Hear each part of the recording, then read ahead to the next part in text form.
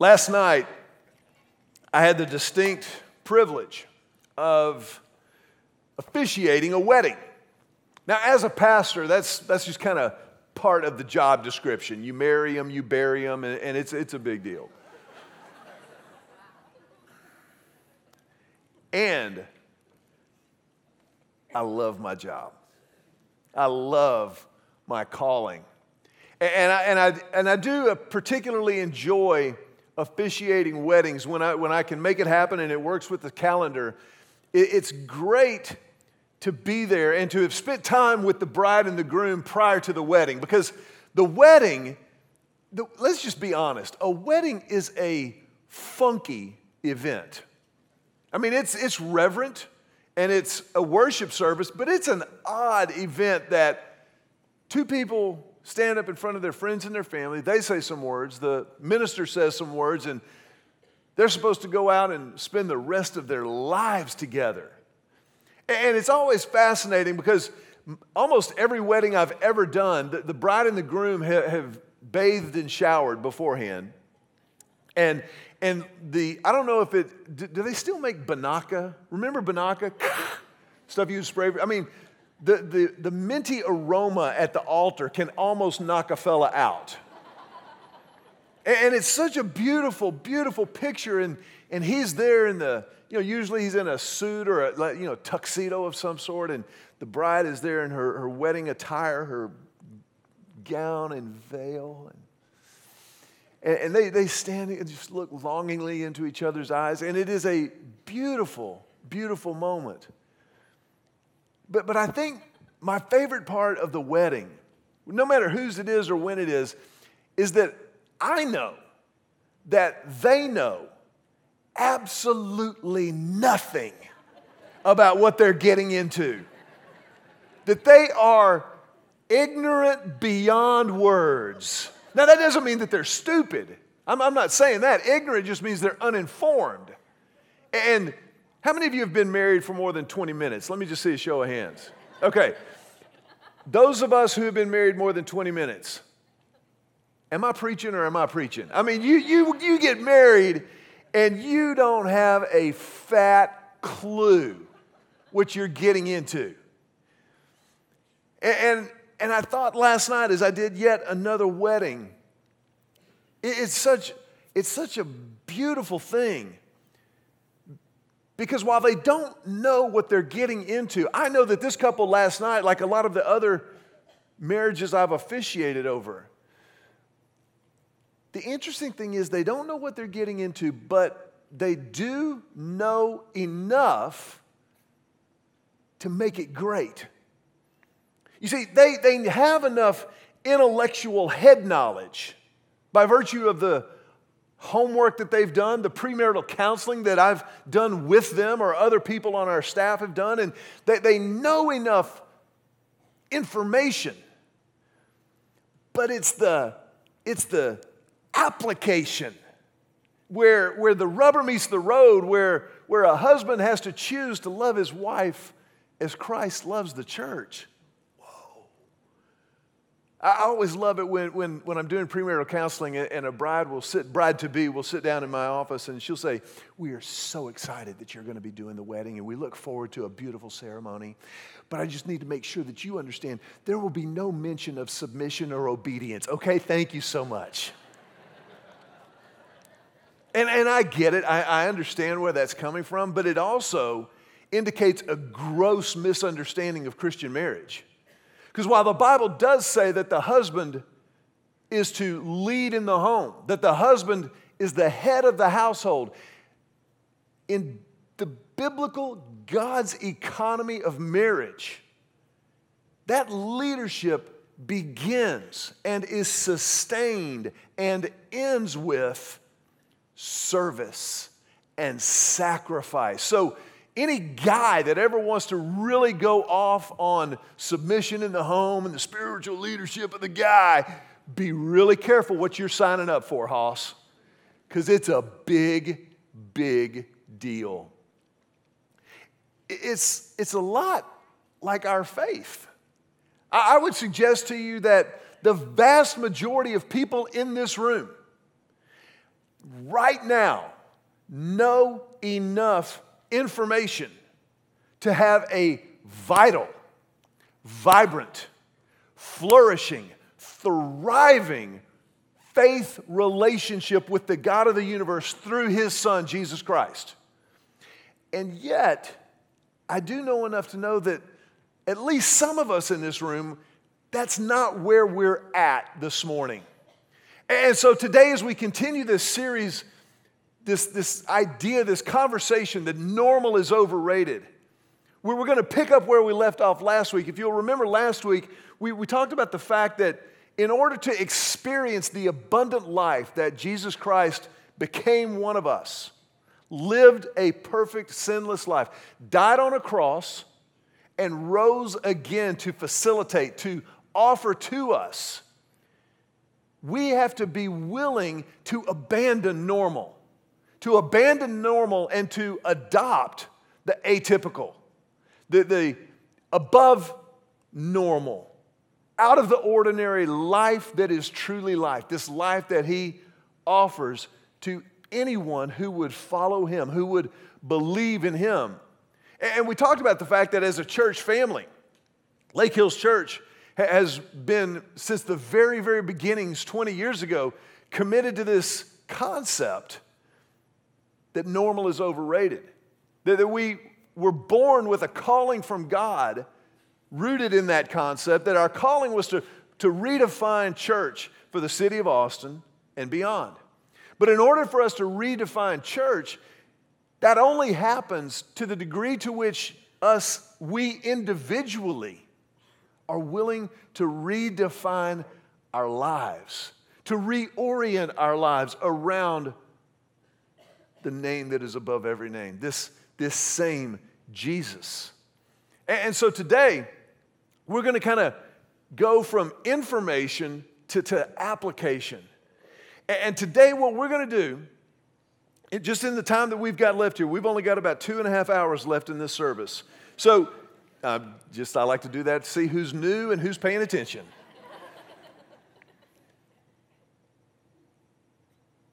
But today, we're going to do something as a church family that is absolutely transformative. Today, you and I are going to begin right where we are, no matter where you are, from the most committed, consistent Christ follower in the room to the person who's just walked in the doors kicking the tires. Every single one of us has the opportunity right now to begin to redefine our lives according to God's design for our lives by redefining our priorities. By redefining our priorities. Because the fact is, as we said last week, the gospel changes everything. A relationship with Jesus Christ, to accept what He did for you personally on the cross and in the resurrection, ought to occasion a change in our lives. For instance, if I understand intellectually, if I have the information, what Jesus did, that when He died on the cross, it wasn't just an act of love, but it was literally taking on Himself, personally and spiritually, all my sin. If you were to grasp that and to understand that He took all your sin, everything. Now, I'm not talking about the stuff that we, put on display when we come to church. Hi. Hello. Good to see you. Or the stuff that, we took with us to the altar when we showered up and freshened our breath, and even the guys did their hair. I'm talking about the junk. I'm talking about the funk. I'm talking about all of that stuff that we're ashamed of. All of that stuff that we hope nobody ever finds out about. He took all of that on Himself. And because He did that, He paid the penalty for all of that stuff. Your penalty, my penalty.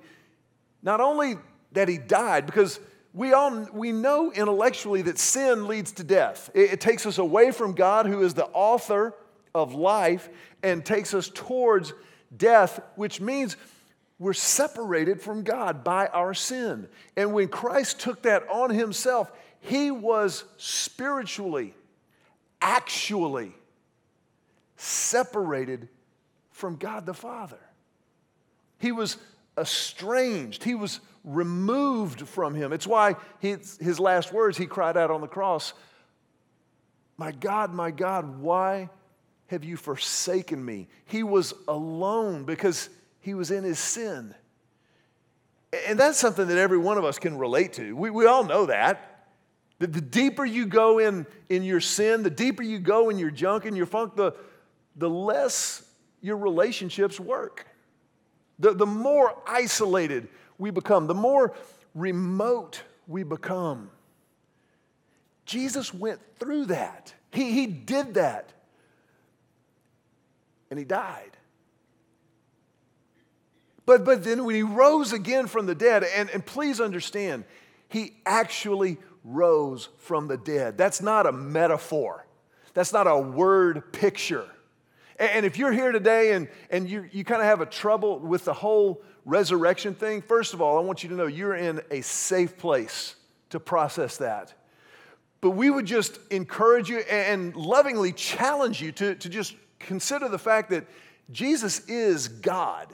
He created everything in the earth and in the world. How he did it is a whole nother conversation. Was it 6 literal days? Was it 6 squillion years? Let's have a cup of espresso and debate it. But the fact of the matter is, he did it. And if he created everything, then he could suspend those laws and natural principles that typically dictate everything. Because as the author of all life, as the author of all creation, that gives him the authority.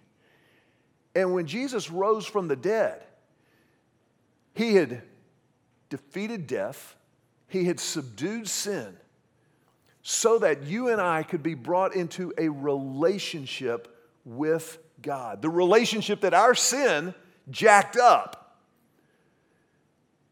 Now, we know these things to be true. They're intellectual facts.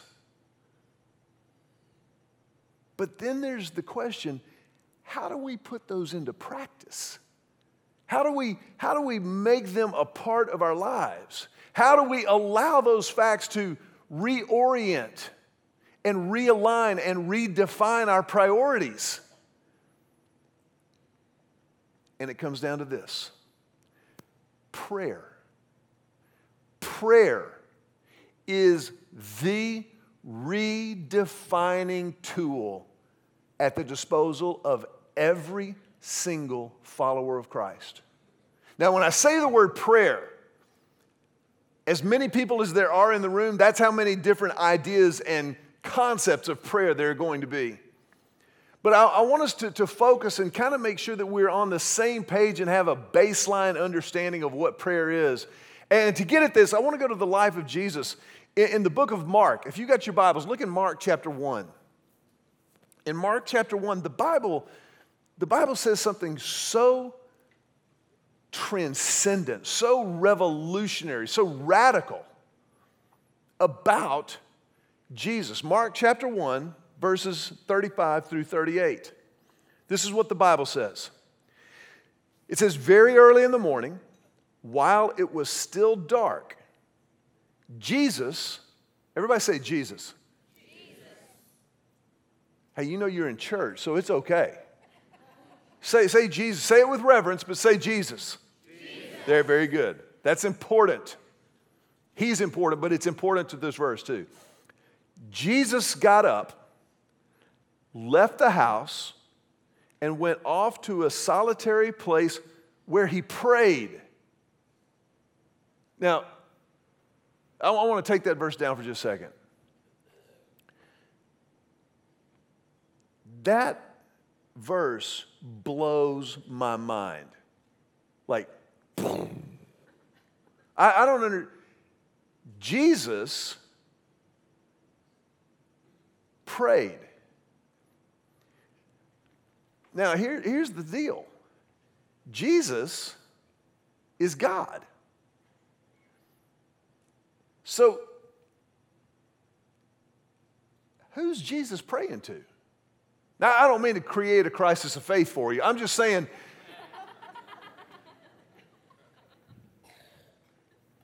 I wouldn't think that Jesus would need to pray. Would you? But it teaches us something really important about God.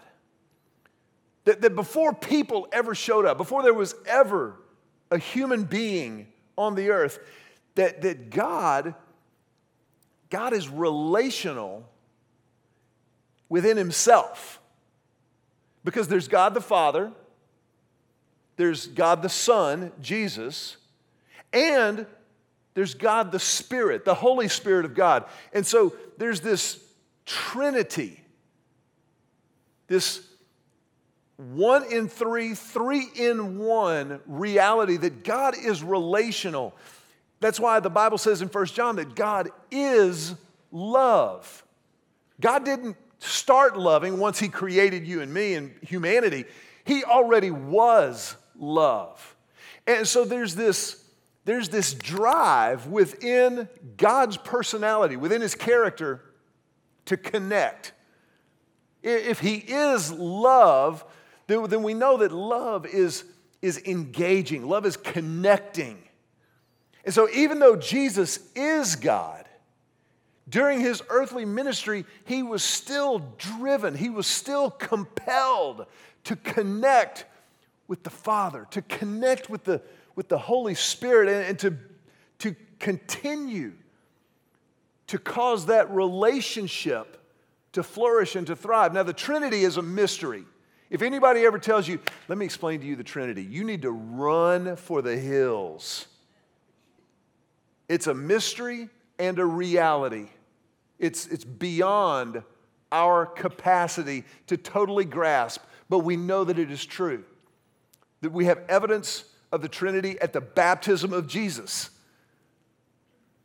The Spirit of God descended in the form of a dove, and the voice of the Father rang out saying, "This is my beloved Son, in whom I am well pleased." So there was Father, Son, Holy Spirit. But Jesus got up early in the morning to pray. And then, let's keep going. Verse 36.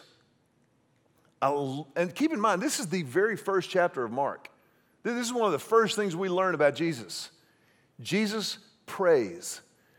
Look at what it says in verse 36. Simon, who would later become Peter, Simon and his companions went to look for him. And when they found him, they exclaimed, "Everyone is looking for you." Now, let me ask you a question apart from Scripture just for a second. How many of you finished this past week with something on your to-do list not done? It's a safe place, be honest. Isn't it true that in our culture, in our homes and neighborhoods, that the badge of courage in our world is that we're busy? We're busy. Whew. How you doing? Well, whoa, man, busy. I'm busy. Whew. Man, how you doing? I only got 4 hours of sleep last night. Whew. I'm busy. I'm busy. Just remember Jesus' task. His whole earthly existence comprised 33 years. The span of time of his career, his ministry, was 3 years. And he was here to save the world. Now, how busy are you? But Peter, man, thank God for Peter. And that they tell us so much about him. It's like, where have you been, Lord? Peter's like, Jesus, we need to pick up the pace here. Which is a bold move. But he said, everyone is looking for you. But Jesus carved out this time to go off to a solitary place and pray. I want to give you just a working definition of prayer that I think falls directly from the example Jesus sets here. Prayer is the act of personally and verbally responding to God and growing in love and trust of Him. Prayer is the act of personally and verbally responding to God and growing in love and trust of Him. One theologian calls prayer an act of mystical intellect. I love that. Mystical intellect. That there is a mysterious, kind of undefinable dynamic to prayer that is also an act of our minds and our wills. That we choose to engage with the God who created us. And we choose to do it at an emotional level, at a spiritual level, at an intellectual level. Do you remember when the guy asked Jesus, he said, what's the greatest commandment in the whole Bible? Of all of the commandments in the Bible, what's number one? Jesus didn't even bat an eye. He goes, that's easy. The greatest commandment is to love the Lord your God with all of your heart, soul, mind, and strength. It's to love God. And so it has to be an act of verbally responding to God as God is and not as we wish God to be. You see, we don't get to define God's personality and God's character. He created us in His image. We get in trouble when we try to create Him in our image. Our vision of God is too small. If we ever say, well, I couldn't worship a God who, ... or God would never, ... Who am I to say what God can and can't do? And that's why Scripture is so critical to our prayer lives. We have to be praying to God as He is, as He reveals Himself through the Bible. This is why Bible study is kind of a big deal. This is why knowing what the Word of God says matters. Being able to read the Bible, to digest it, to spiritually metabolize it. And as we metabolize it, it becomes a part of our language, part of our verbal, active response to God as He is. Very quickly, I want to give you some homework that I will be participating with you on for the next 21 days. 3 weeks. I want to invite you to join me to take 20 minutes and follow Jesus. 20 minutes a day. Follow Jesus. 20 minutes. Tell your neighbor right now, you got 20 minutes. You got 24 hours, Jackie. 20 minutes to read Scripture and to pray. And I want to encourage you with everything I have. As a pastor, I feel like I should exhort you. I'm going to exhort you today to write your prayers down. Starting today. This doesn't start on Monday. This starts today.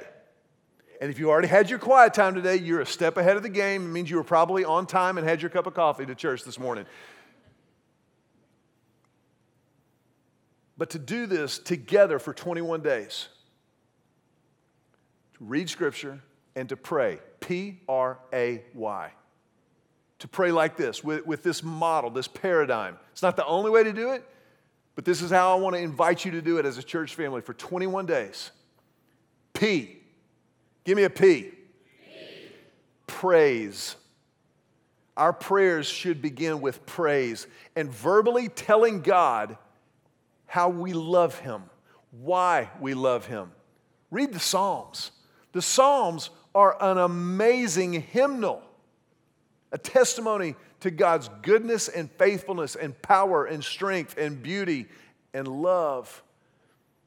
But it's also that emotional reaction to circumstances. Man, David wrote most of the Psalms, and there's a lot of stuff in there about how his enemies are coming after him and he's praying God's judgment down on him. I mean, it's some strong stuff. But it's his heart to the heart of God. Praise is where our prayer begins. Praise is where our emotional and our intellectual fuse together in us and begin to function through us. Because it's as we praise and as we worship God that we begin to understand who He is, and in understanding who He is, we gain self-awareness and an understanding of who we are. And then it begins to play out into every other part of our lives. P is praise. R, give me an R. Repent.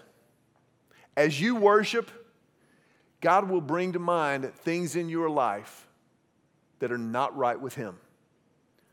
Confess them, get them out, and repent. Repent means a 180. We're walking in this direction towards sin. Ooh, this will be fun. Nope. 180, repent. We begin walking back toward God. But that happens when we verbally repent. Now, when I say verbally, you don't have to do it out loud. You can. Verbal means wordage, wordily. Use words. Use your words. Talk to God. Repent. A, give me an A. Ask. Ask Him. What do you want? He commands us, make our requests known. Ask Him. Jesus told a great story. He said, listen, He goes, how many of you are parents? He goes, if your kids asked you for a loaf of bread, you wouldn't hand them a stone. Or if they asked you for a fish, you're not going to throw them a snake. That'd be funny, but you don't do that. Then how much more does your heavenly Father, you're sinful people, and you wouldn't do that to your kids, how much more does your heavenly Father know what you need and want to provide it for you? Ask Him. Ask. And then why?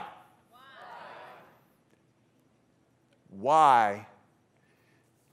Kind of like we did last week. This is the hard one. You ready? Yield. Yield.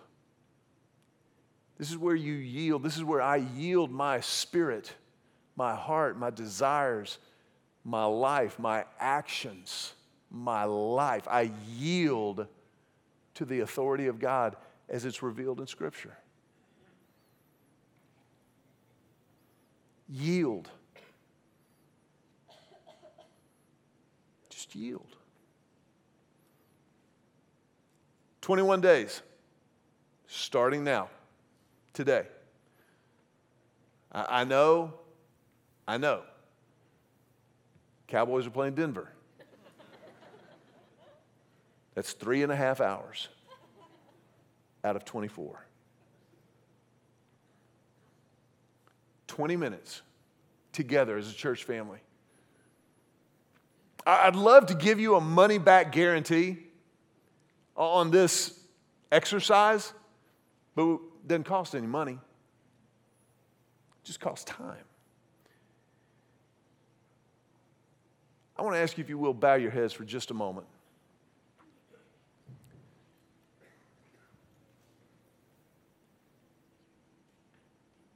You know, when we talk about prayer,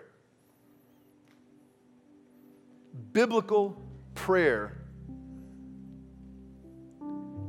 redefines life. It redefines life because it realigns our priorities. Prayer is not about our state of consciousness. It's not about certainly, getting what we want. It's prayer is about God. Prayer focuses on Jesus, His will, His grace, His life, and how we can respond to that. Prayer is our response to God's amazing grace.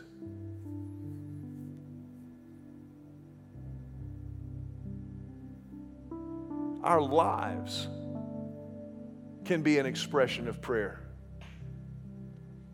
If you're here today and you've never committed, you've never yielded your life to Jesus, that's where prayer begins. That's the starting blocks.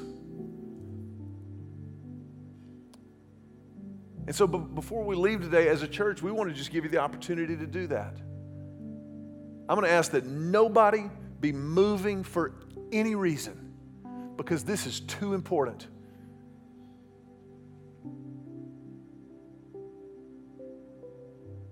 But if you're here today and you want to begin a relationship with Jesus, then you just pray right where you're sitting. Just that connecting with God, that the act of verbally responding.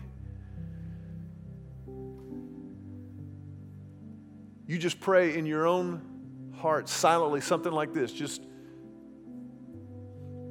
pray and say, Jesus, I need you. Because of my sin, I need your forgiveness, your grace. And I'm asking you to bring me from death to life. I confess my sin. I claim your forgiveness. And I will follow you from this moment forward, yielded with everything I have.